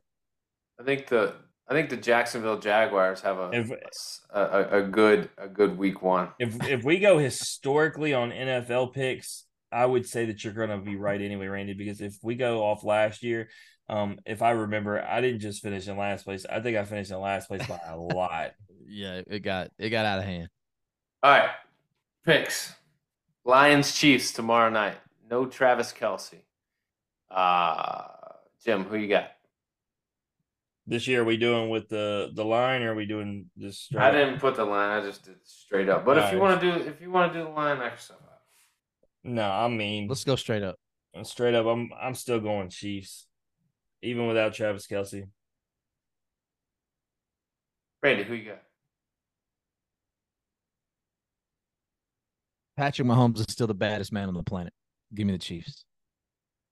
Yeah, until Mahomes is no longer the quarterback on the opposing side, then I'm gonna go whatever side he's on. That's who I'm going. Don't you have him in fantasy against me? I do. I hope they have Lions- I hope they have 5 rushing touchdowns. The Lions are going to be improved, though. They are going to be better. For sure. Bucks and Vikings. What a terrible game to pick. Give me the Vikings. He could have put Pittsburgh against San Francisco, or the Jets against the Bills, or the Dolphins against the Chargers, but no, he went Bucks Vikings. Yeah, when we're all going to pick the Vikings. Do you want me to put a different game on here? No. Yes, Go with it. I do. Okay, whatever. Go, because I want us to pick different on the Chargers game. Go and put the Dolphins, Chargers, and put up or shut up and actually pick the Dolphins. Chargers and Dolphins. I'll go first. Give me the Dolphins by 2 touchdowns.